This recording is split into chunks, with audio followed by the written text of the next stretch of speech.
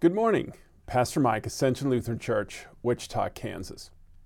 This past summer, Diane, I, and some friends went on a vacation to the Sangre de Cristo Mountains in Colorado. Driving in the mountains is much different than in the prairie land.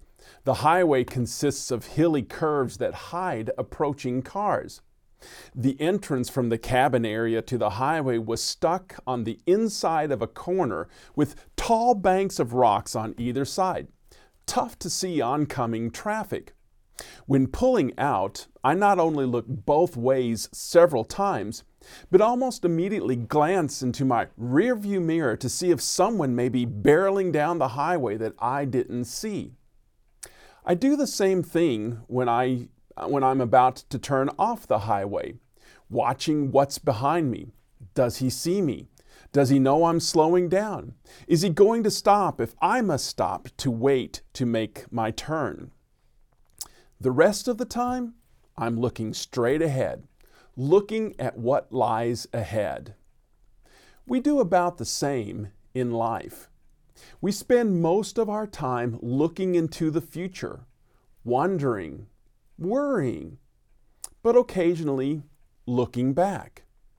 The end of a calendar year causes many to look back, to consider the bad, but also remember the good, to celebrate the wins, the weddings, the promotions, the graduations, the milestones that say life is progressing as life should, to also consider the sadness, the hurts, the losses, the burdens we carry forward, to contemplate what pains captured our hearts and cemented us into the past year or years, a loss we may be lugging into the future, disappointment we may return to daily, what ifs we wallow in.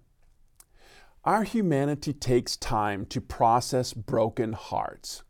Jesus offers healing.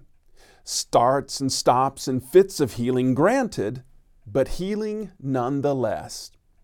Jesus came to redeem our suffering, to lighten its burdens, to help us experience joy even in the midst of struggle, to welcome an attitude of thankfulness, an outlook of hope, all given by His Spirit, daily sweeping the floor and dusting the furniture, ensuring the truth that Jesus has you, a truth which keeps pushing doubts to the edge.